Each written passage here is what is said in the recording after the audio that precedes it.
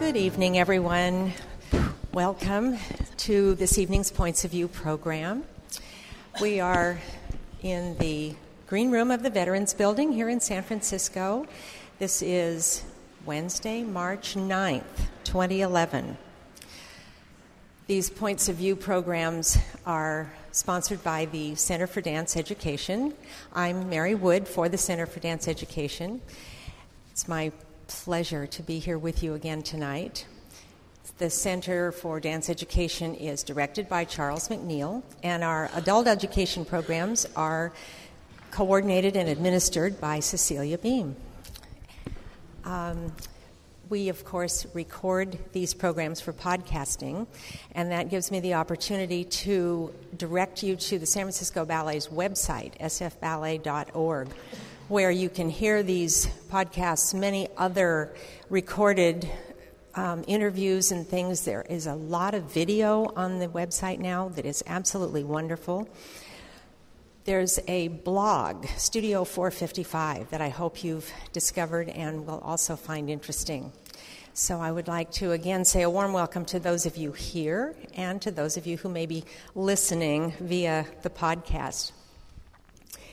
This evening's Points of View program is focused on Program 3.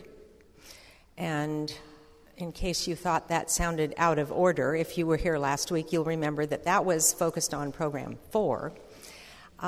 We actually, that's an accident of programming for the scheduling for the ballet, but I really thought that the two programs go together, that over a period of 2 weeks, the ballet is performing 6 works every other night. I just think that's a remarkable feat in and of itself for the dancers. But that really represent the amazing breadth and depth of the diverse repertoire. And last week, if you were here, you'll remember that we heard Artistic Director Helgi Thomason speak about programming and acquiring and presenting this diversity. So tonight, it's my pleasure to be able to have a conversation about this diversity and breadth with the performers. So I would like at this time to introduce our performers. And we have Sofiane Sylve. Hello. And Pascal Molat. Hello.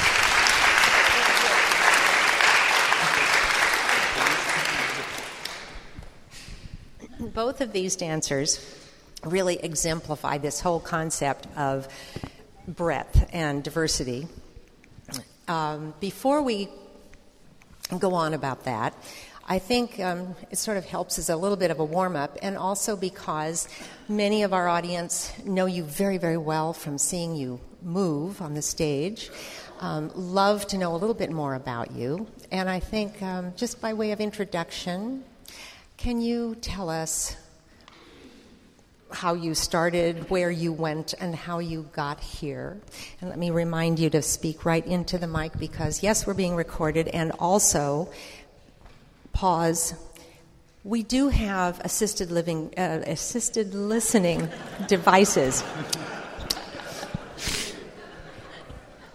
I could do that. That's an edit moment in the recording. We have assisted listening devices if anybody would like to, and they're available at the back. So feel free to scurry back and pick one up if you need. Again, to make sure everybody can hear, just bellow right into this mic. Sofiane. All right, so my name is Sofiane, born in France, in Nice, raised by my grandmother, who dropped me in a ballet studio, and I guess I got stuck. Started working at 14 in a German company. After a competition, I was pulled out. They were like, we want her. So I moved to Germany, and then I wanted to have a little bit of a broader experience, so moved to Amsterdam and stayed with the Dutch National for about 11 years and danced the classics, the Balanchine. I think it was the number one European company doing most Balanchine. So that was my first, getting in touch with Mr. B, and then New York City Ballet, and then here. So, and the New York City Ballet experience was how long of a period? I'd say about 5 years, 3 solid, Last couple of years in and out a lot because I was missing a little bit my Europe fix and other experiences. I just pushed that because that gave you a lot of time to really absorb the repertoire. Oh, that's actually why I joined the company. There was no way to be starting. I mean, this company works like nobody else. And for me to really get in touch with Jerry's and Mr. Beam, Mr. Balanchine and Jerry Robbins, the only way was to actually be there. And, they performed, at the time, the winter season was like 35 ballets and another 35 for the spring. So you really didn't have a lot of room to be anywhere else. And you feel like, drinking water out of the fire hose a little bit because it's like, it's in your face. And then, after the 2 years, you start to have your rep down. And then, you see the costume and you basically know. So really, I really needed that time to anchor that. But then, once you have eaten different kinds of food, you also want to have that once in a while. So that's why San Francisco was the best match. And obviously, as you know, I teach at the school too, so I was getting the other side as well, which I couldn't do in New York. So that's why I'm here. I'm a little more interested in this glass of wine. I've never heard San Francisco Ballet referred to that way, but I love it. Yeah. What attracted you to be a little more specific about this? Right. Well, metaphor. What I liked about San Francisco was the mix rep. Like, we were doing the classics, we were doing Balanchine, we were doing experimental stuff. And as a dancer, I think if you've been challenged that way, you want to have that. Because it's such a short career anyway that eagerness of trying to do new things is part of what we do, because otherwise you become like a museum. As good as a museum it can be, you don't want to be dusting off too much. It's also nice to create and also have the new energy, commissioned ballets or commissioned music. I mean, it's a wonderful way also of finding a movement which maybe doesn't exist yet. I'm so glad you answered it that way, because I don't think I've had another answer. And when I spoke with you some time ago, that was what you told me, that coming to San Francisco Ballet was because of this amazingly diverse repertoire. And what's very important, I think, as a dancer, I think doing the classics, you basically, that's your scale, that's what you train for. So doing that is always you go, okay, I can still do that, you know where you are. But then you have the rules and you get to break them, which is quite wonderful, if you ask me. It's like, my grandmother used to say, rules are made to be broken. I was like, oh, that's interesting. But it's true. In many ways, it's great to have your base and the classics, and then you experiment. And then it's hard physically, though. I mean, your body is just not quite used to change that much. But obviously we make it. Pascal, your story? My story started actually for me with Michael Jackson, because I wanted to do simply all Michael Jackson moves when I saw them on TV. Wrong color, darling. And actually, I was. My mother was like taking class, modern jazz class, and one of them I was here, and they had a little party where I executed like all the moves I got in my repertoire from Michael Jackson. And so the friend of my mother said, "Oh, I really want your son for the performance that we're going to do in 2 months." And so my first step on stage was like on Billie Jean. And I want to see that. You can find that on YouTube, I believe. Thanks. And at that time, I was also like, I was loving I love soccer, obviously, still now. And my mother said, okay, it's great. You had a very beautiful experience on stage, but you cannot do both, because it's just like, they are just opposites. Even like just for your muscle structures and everything, it's okay. So you have to make a choice. And from that, like, I would love just to continue that experience and say, okay, if you want to continue, you have to do classical. I didn't know what it was at that time, but I did the audition for Paris Opera School, and then they took me. So 3 months after my first performance, I was in Paris Opera for 6 years. And from there, I just I had at one point a broken knee at the end of my curriculum with the Paris Opera School, and I had to stop for a year. But after that, I passed the audition, and I went to Belgium, with the Royal Ballet of Wallonie first for 1 year. Then I wanted to upgrade a little bit, so I went to the Royal Ballet of Flanders, and where I did a little bit like Sofiane, I did a lot of classical work. And at one point, after 4 years, I was like, I need to be challenged in some other ways. And for that, I decided to go to the Les Ballets de Monte Carlo, where I was doing like a lot of contemporary ballets, but not that much classical. And after 4 years with Les Ballets de Monte Carlo, I said, I still need to be challenged, because I believe a dancer always need to be challenged. So I said, like, I believe like San Francisco Ballet, with the repertoire that they have, it's really like, it's the perfect match for me. So that's why I came to audition, and from there it's been already my 9th season here.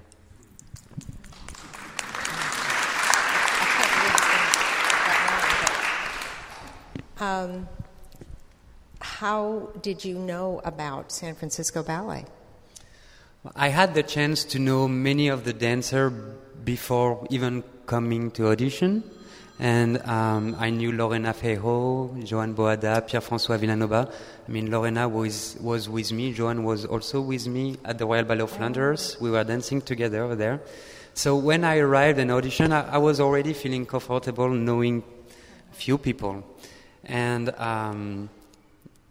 after, it's like, I would say it's history, because everything went so well, so smoothly, and I had the chance to dance so many diverse works from the beginning that it has been like a pleasure to be here to dance all those ballets, because I believe like when I did 4 seasons in Ballet of Monte Carlo, I maybe danced like 15 different ballets.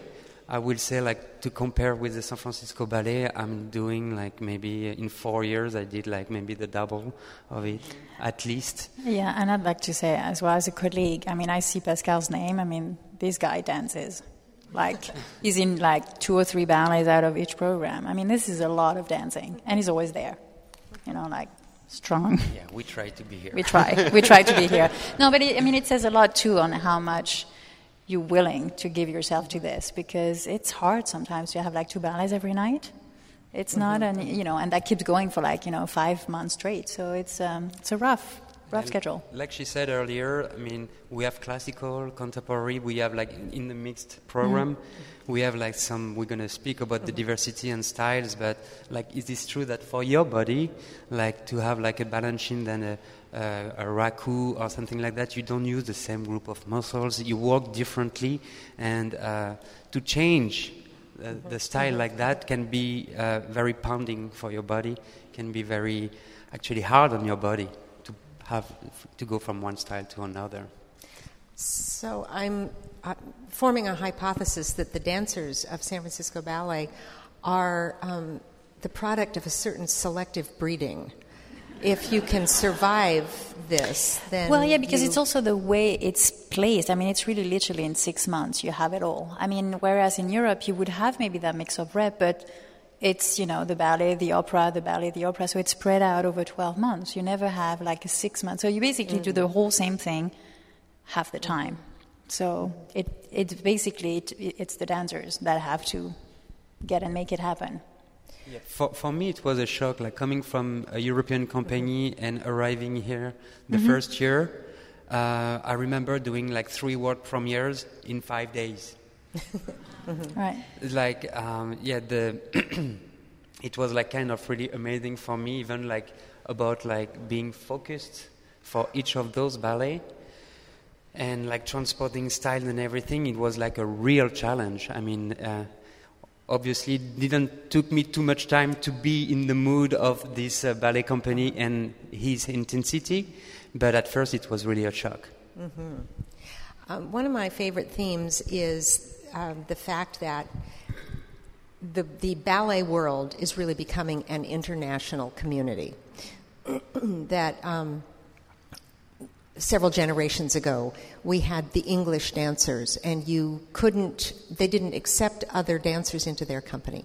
The Danish ballet, certainly the Paris Opera, and the American companies were sort of struggling and doing our American thing of trying to be the melting pot, but it still was We were very starstruck by the Europeans, the Russians.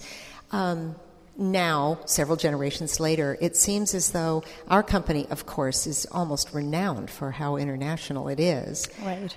But most of the other rosters of the other major companies that I see, it looks the same. There's a mix of... It has opened up a little bit, but I would still say that it still remains to be that each company or each flag is very protective of their own things still. And I think there's only, for French people to be out, like we're weird, you know what I mean? It's not the usual thing. Usually you do the Paris Opera, you just remain a French dancer and you remain in a French establishment. And there's a few of us that, break the rules, we just escape. And, there was Alcatraz runs, right? No, I think that's still a little bit the case, but I do believe that, also the technology, that you have access to so many things by just the internet, that I think people just start to understand that there's so much more outside too. So it changes the mentality.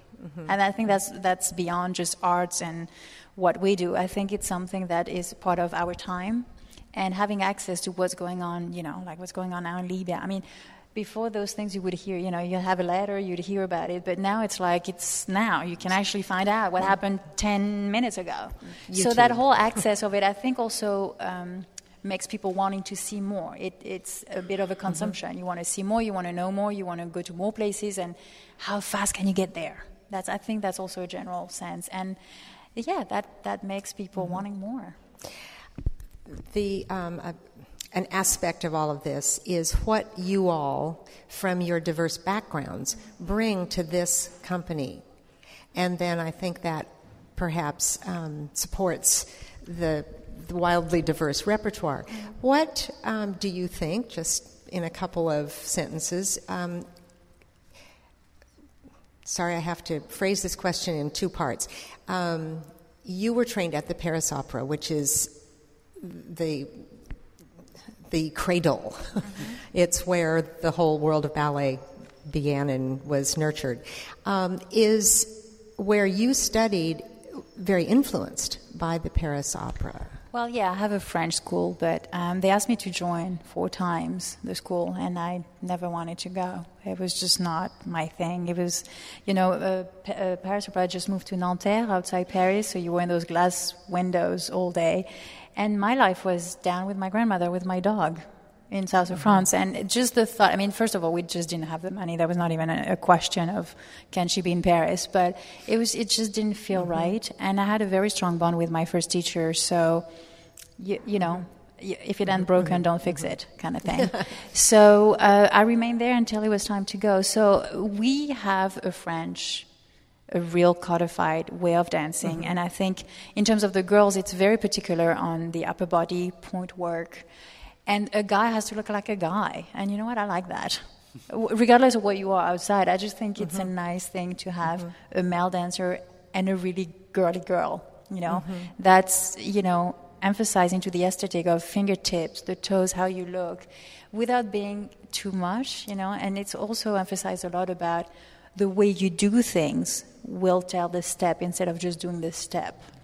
So I like that approach very much. The way you walk, when you start Giselle, for instance, the way you walk your first walk as Willis coming, it's all about that connection to the floor, and you always have that thing to the floor.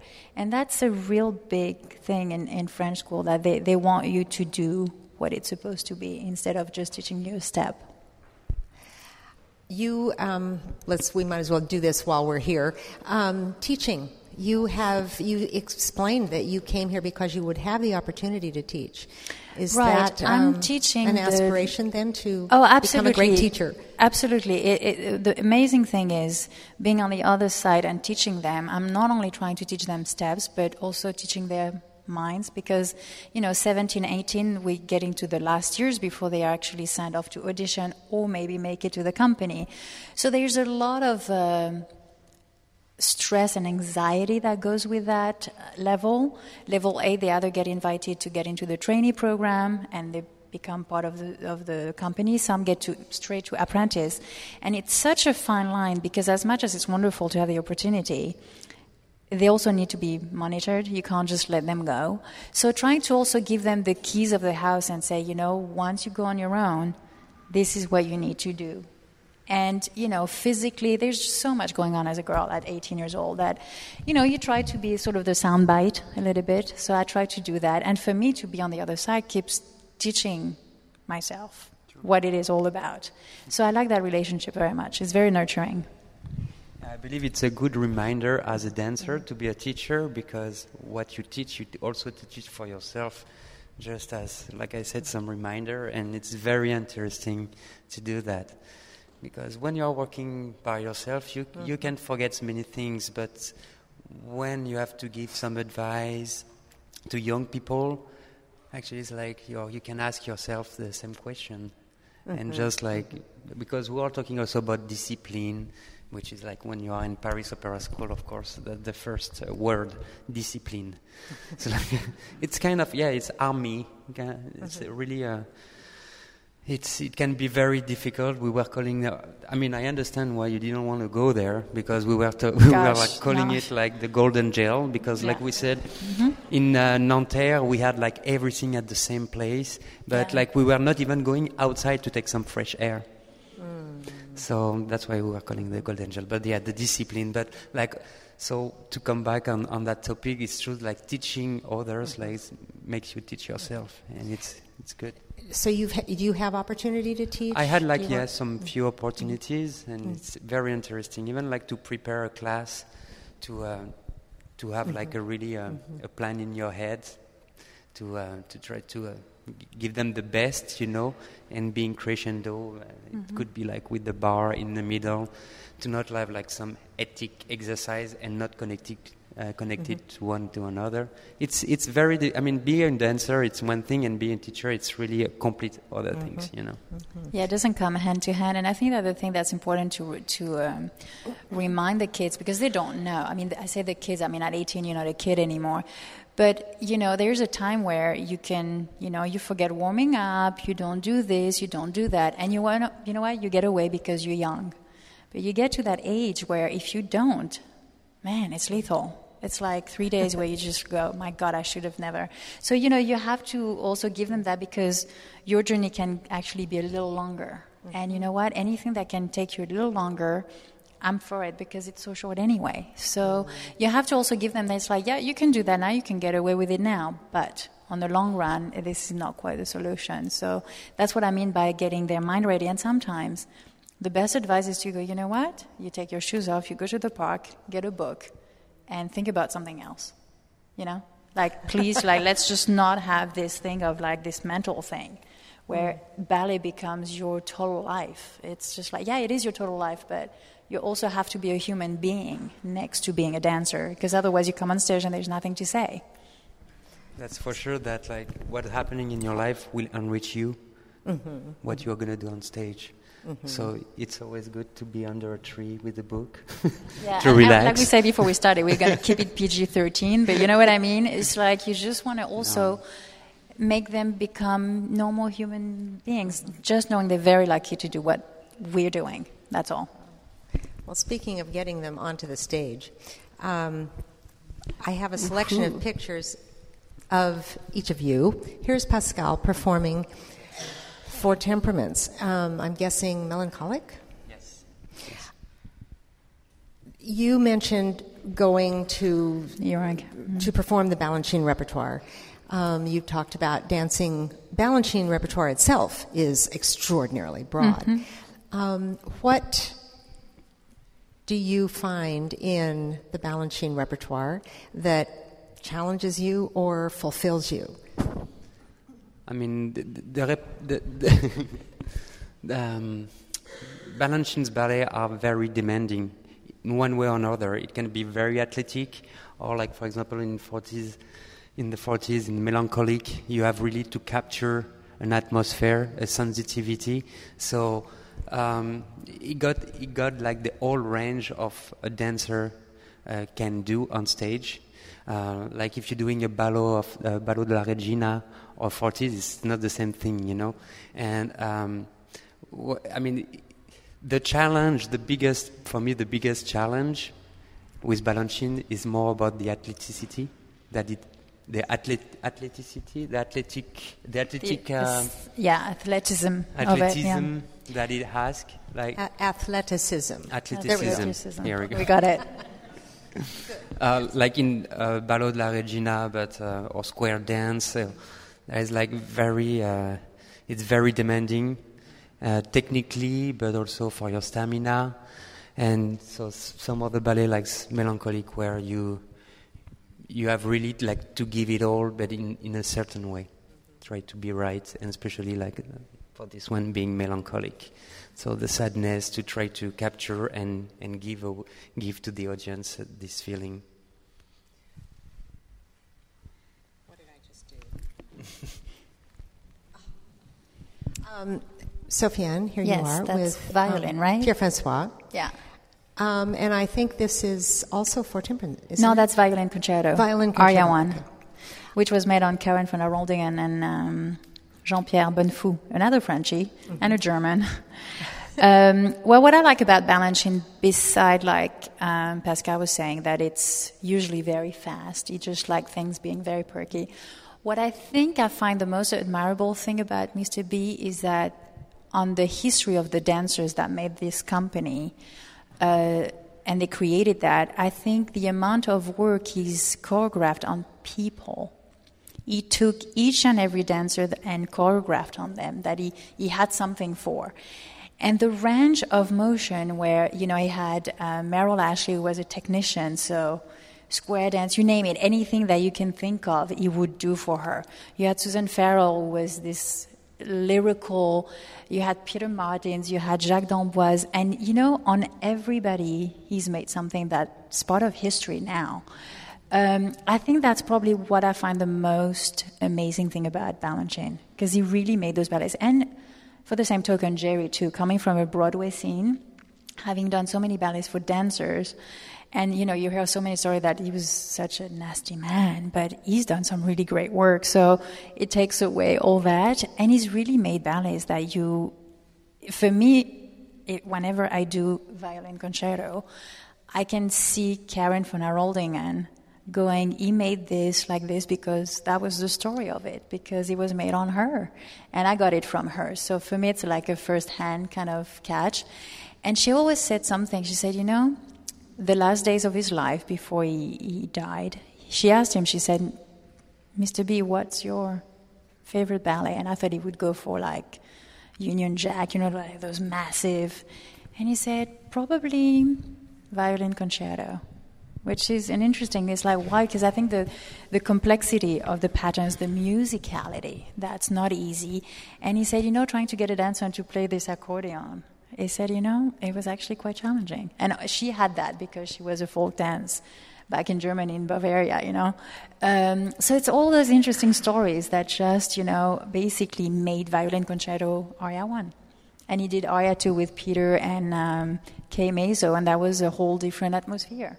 It was very powerful over her because she's a tiny little lady. So he made that for them. So I think that's really what I would point out as being a talented choreographer. He just loved his dancers. That's a wonderful insight. I hadn't actually thought about it that way before. Because people always say, "Oh, he loved these girls." It's like, yeah, sure, he got perfume, so he would know. In State Theater in New York, you have all those long corridors, a bit like Paris Opera.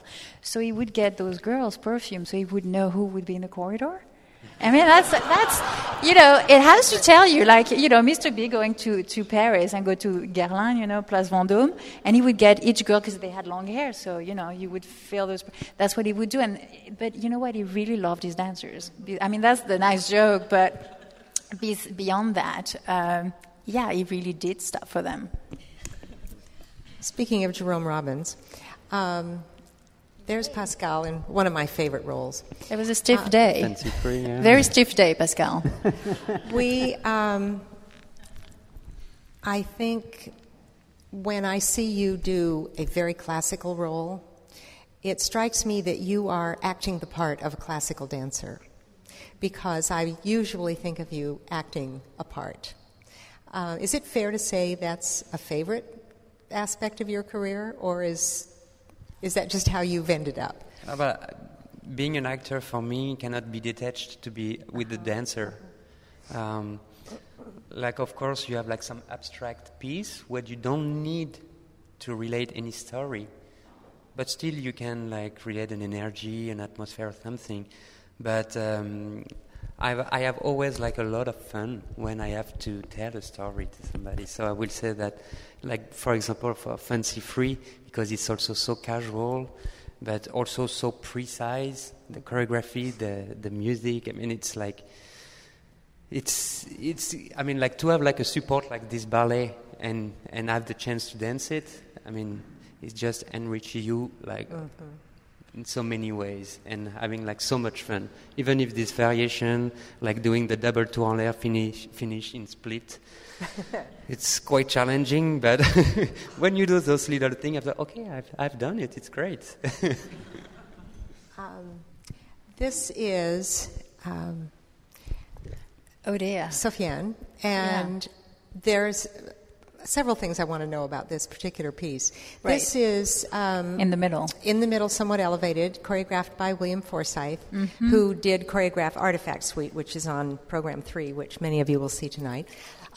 There's this interesting phenomenon of this hairdo. Now, we're sitting here looking at you with curly brown hair, I know. and there is this amazing flipping red wig, and I have heard some stories about this.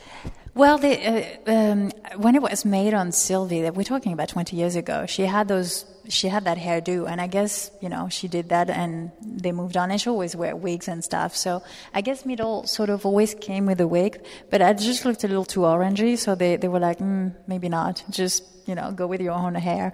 But at first I think it comes with the ballet. It's like people could just come with their do's, because we have to put it back. I mean, Middle was made more than 20 years ago. 89, yeah. Yeah, 89. I mean, Paris Opera was just like, it was premiered at the Paris Opera, and people were like, what was that? And we're not even talking about the music. Like, people were just like, they couldn't put it anywhere. Like, we don't. The dancers were so amazing. And that really took off because, I mean, Billy was doing choreographies in Stuttgart. He was there based. But really, Middle was the first taking off for him. And then it became what we know now. But the very first, I remember there was a huge thing. They had like invites for the Paris Opera and the ballet masters and all. But it was a bit like, okay, this is so out there that people just didn't really, as a good French, would do. It's like, where does this belong? Is this classic? Is this modern? Is this contemporary? I mean, what do we do with that? Like, they couldn't label it. And I think that really through his career, and that was quite wonderful. But I think that's the story, really. There's not a real story beside that. It was made on those people that had those hair. So. And the wig has followed the ballet to some extent. Yeah. And, people come with hairdos. I mean, I've seen it with Frankfurt. I mean, people come with blue hair. I mean, things that you go, okay, peace, It's like, fine. I kind of like to keep it sort of to who people are. Also, because you're pretty naked, like bathing suit and black tights. It's like there was no budget for costumes or something. You just wonder. You go, did something happen? Like everything went somewhere else, because it's very pure, but it's a fantastic ballet, and there is something about that animal instinct energy which you find in Artifact, which I think for dancers it's totally fierce, because it's like you just go, you don't think. There's not like in classical ballet usually when you have the waiting pattern, he bows, she bows, he offers the hand, she gives the hand. I mean, this is like no dinner, you go boom, boom, done. You know what I mean? It's like, oh, all right, okay, I guess we're doing this, and in Artifact, what's challenging too is that when it gets really dark, I mean, his hand is at the end of the arm, but you don't see it. So it's all about doing it, going, he's my partner, he's going to be there, but you don't actually see it. So it's all about that feeling of going, I know he's behind, he's on my right, he's on my left, and it's also trying to see how far you can go. So he's a great dude. Let's just give him that. We'll say a little bit more about him when we're talking about Artifact specifically, but I think this picture really does illustrate the physicality. Never mind, I give up my papers. The physicality and the extremes Right. to which he pushes the dancers. Oh, and he pushes you like no tomorrow. And he's the kind of guy you actually, there is no, I remember we had him, because Artifact is actually a full-length ballet. I mean, we have a suite here that's wonderful, but it's actually a 4-act ballet as well. That's like, whoa. And I remember we had him for that back in Europe. And I'm telling you, people would like stop at 6 o'clock, union and stuff. I mean, when Billy was around, people worked overtime, no asking, no nothing, because the guy that's just the way he worked. We were just there, and we would do the 9-point dance, we would do the clapping for the guys, and people never even blinked once, because there was this real genius in front of you going, okay, it's nice, it's wonderful, but can you do this off balance? And you go, what is he talking about, I'm trying to be on balance. How dare you? But you know what? It teaches you so much more about how far you can go. And then you go back to the unbalanced stuff and you go, I can actually go a little further because I know I can go there and come back. So it's a wonderful thing. But this guy would just pull everything out of you, and there was no question you wouldn't give it to him. That's true. I remember when he came the first time to rehearse Artifact with us.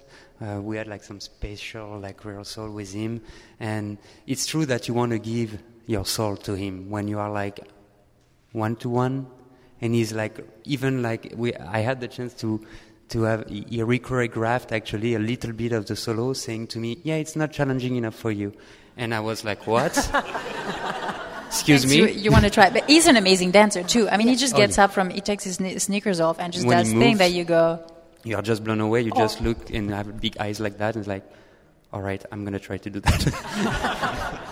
And the funny thing, I remember after we went to New York and we performed Artifact in New York, and I believe he was satisfied with what I was doing, but I remember maybe half an hour before going on stage, he came to me and I said, okay, I want you to rethink about everything you did with Artifact. Half hour before? Half hour before. It's typical.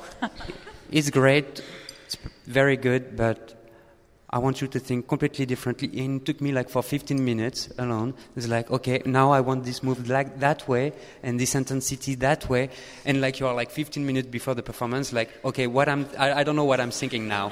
I don't know what to do. And it's actually, he really tried to not destabilize you, but to make you react in a different way, to be in a different zone, to try to just be instinctive, and like we said, it's all about fears. I mean, almost all those ballets, Second Detail, Artifact, in the middle, it's always walking in the extreme way. And I think the most extreme way that he could work with me at that moment, it's psychologically. It's okay, we're going to change everything. Even if after you are on stage and you don't change everything, but you try. You are trying to make it happen completely differently. And that was such a beautiful challenge. I remember it was over, and I was I don't know what I did.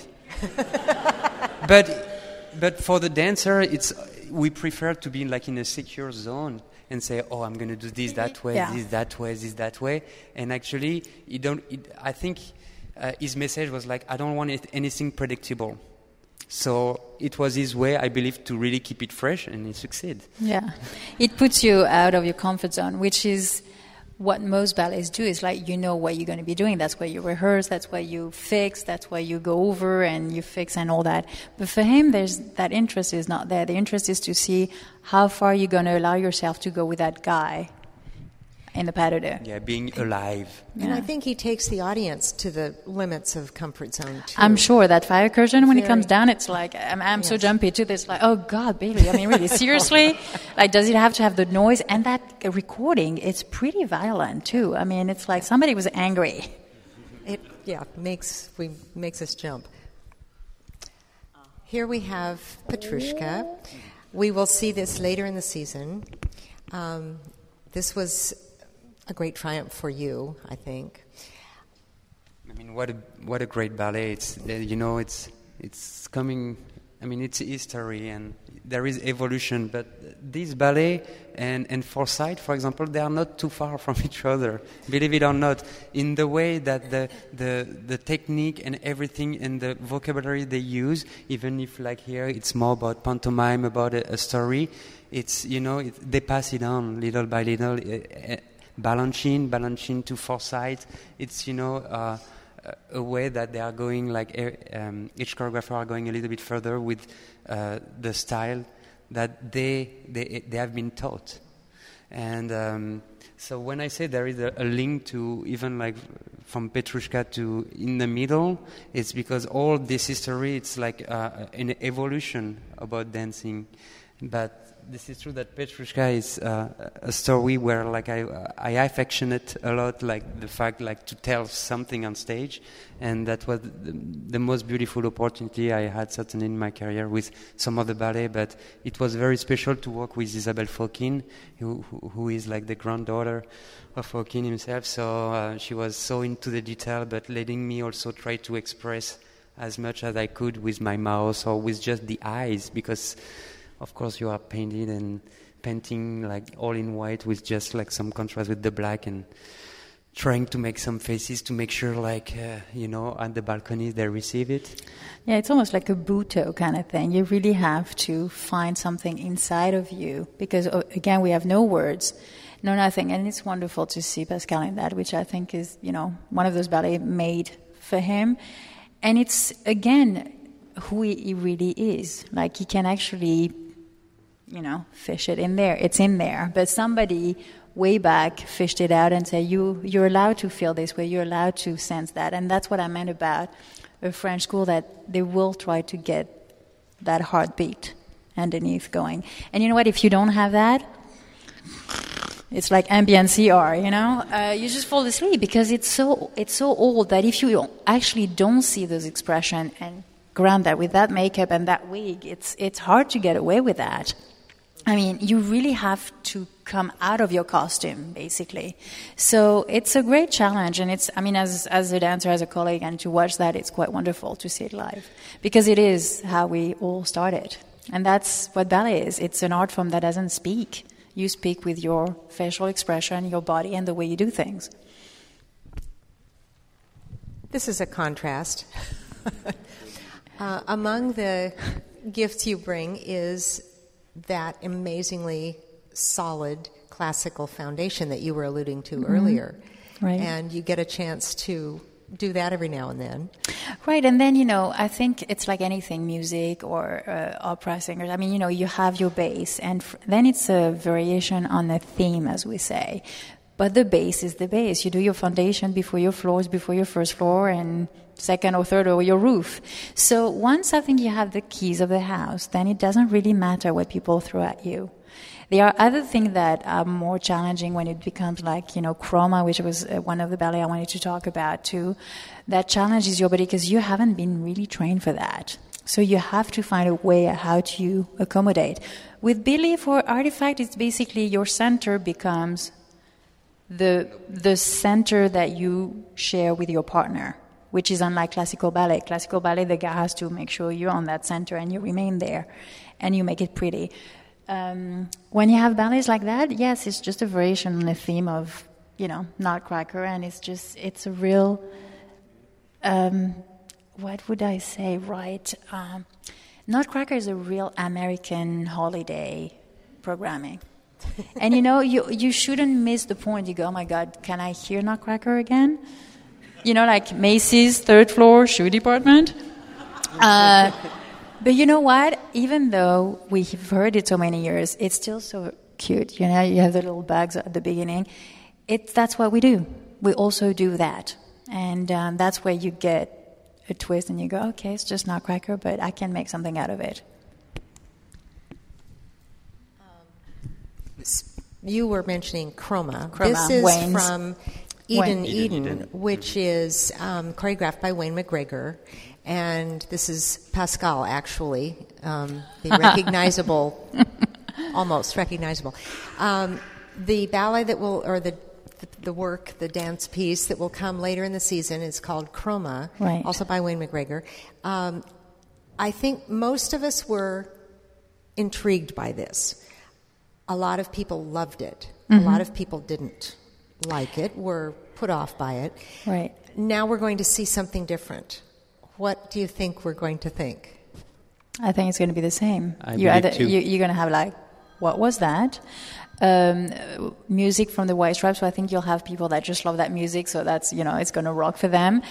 I think if you do understand a little bit what ballet is, you'll understand the challenge physically, because it's so acrobatic that, for us to actually put it back, we had to watch the video and try to identify clearly which knees and elbows belong to whom. In slow motion. In slow motion. In slow motion, because we could not, it's not codified, it's not ballet step. It's not like a glissade jeté, glissade assemblée where, this is how we train, like the notes on the paper music. This is made on the moment, which is what we talked about. How do you experiment?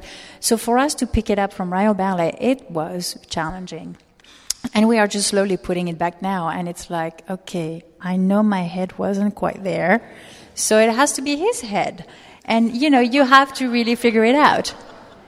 And then you have to put it on music and then make it work, because it's made on other people too. So, whatever happened with them, you have to make it work with your own capacities. So it's going to be challenging. But for us, it's going to be totally fierce, but I think it'll be like a 50-50. You're going to either go, oh my God, or like, really? Is that what we're doing? So I don't think there'll be a middle ground, but I don't have a crystal ball. I don't know. I believe Eden was a vibrant success, even if some people of the audience didn't like it, which is, you have the right, to not like those kind of pieces too. But I believe that Chroma, it's exactly the same breed, and I believe the audience are looking for more of McGregor, so I don't think they're going to be disappointed. No, and I have to say, the ball cap can be a little bit of a put-off, but again, what's beautiful to me or what's beautiful to you, everything is questionable. I think the fact that he stripped the dancers from, you couldn't tell who they were, and it was all about cloning anyway. That whole song, when, I come out of the stage, I'm like, Dolly, remember that whole story about that sheep? You really feel like a clone, because it's like you're stripped down, you have nothing of what makes you. It's quite daring as a choreographer to put that out there. Most people would go for pleasant, he just doesn't. And that's also very courageous, I think, as an artist, to put that out there and let people deal with it. And for the dancers was, again, another one that you go, my God, how am I going to learn this? But it was very, very gratifying to go through that process. It's really all about risk, actually. And when we were thinking about Billy Forsyth in '89 with In the Middle, which really was a breakthrough, I believe the ballet Eden, it's also another breakthrough in another direction, even if their style are a little bit similar, but there is a different extension that McGregor took, would give another twist, and that's why I believe those people who liked Eden is gonna love Chroma too. We have another look here. Oh dear. This is Sofiane. Yes, before the surgery.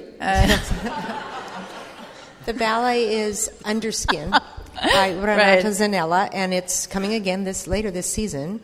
I think actually there's Pascal with Lorena in the same piece, correct? And so I guess something I find interesting is that Chroma or Eden elicits such an awful lot of response and just a lot of vocabulary. And yet William Forsythe is doing sort of similar push to the audience and to the dancer. Where does a work like this fit into that discussion? Well, when Renato just first came into the company, I think there was also this similar trait of Balanchine. He looked at dancers. He took dancers, he really analyzed each and every one, and then made choreography on them. I think someone like Billy and McGregor, I may be wrong on that one, but I think they have more of a concept first. Obviously Renato had a concept of what he was going to do, but I think a lot was us collaborating with him. granted, this was pre-Avatar. When they showed me that costume, I was like, whoa, Wow. this is good. Yeah. Grant, the technicians came backstage. They were like, this is a great piece. And I was like, I know. I know what you're looking at, but it's fine. But it really became this, for me, it was really this Mother Earth. And, we went out for dinner, we talked about yoga and energy and how things evolve in life, and it's a constant beginning. So a lot of that is part of this, and the music is so grand that I think he had a lot of fear of, like, how do I match that? And for me it was like, well, why do we need to match that? Why don't we just do what we want to do here? And basically it was a real, like, you would do things, and then obviously the guy's not on point, so you try to translate and go, do you agree? Do you feel that? And it became this, which is a very different way of working, actually. And again, for me, that music is just, like, gosh, I don't even have to do anything, really. So... Just needed to remember that, Pascal, you do get to do the Nutcracker. Yes, I you do. get to do more Russian than snow, but yes. And the classic. And this is a good example of, you look so elegant and so danseur. And I just always have this feeling that that's you acting the part of the danseur. I'm not sure I'm acting. I'm just trying to be, like we say in French, noble. It's the white. That's what it does. The white. It's the color, actually. But yeah, we come from that. It's like Sofiane was saying earlier. This is our base. It's like, of course, to learn the choreography of Snowpa won't take us long. To learn a choreography from McGregor, even if we are doing in slow motion, we are not really sure about what we are seeing. It makes a big difference. But because, of course, like for years and years, we were doing that when we were at school. We are down to a final few minutes, and I do want to just flip through the program that these folks will see. Classical Symphony, which was premiered last year, choreographed by Yuri Posakov, the resident choreographer, former dancer from our company. Is either of you appear in classical? Not in classical.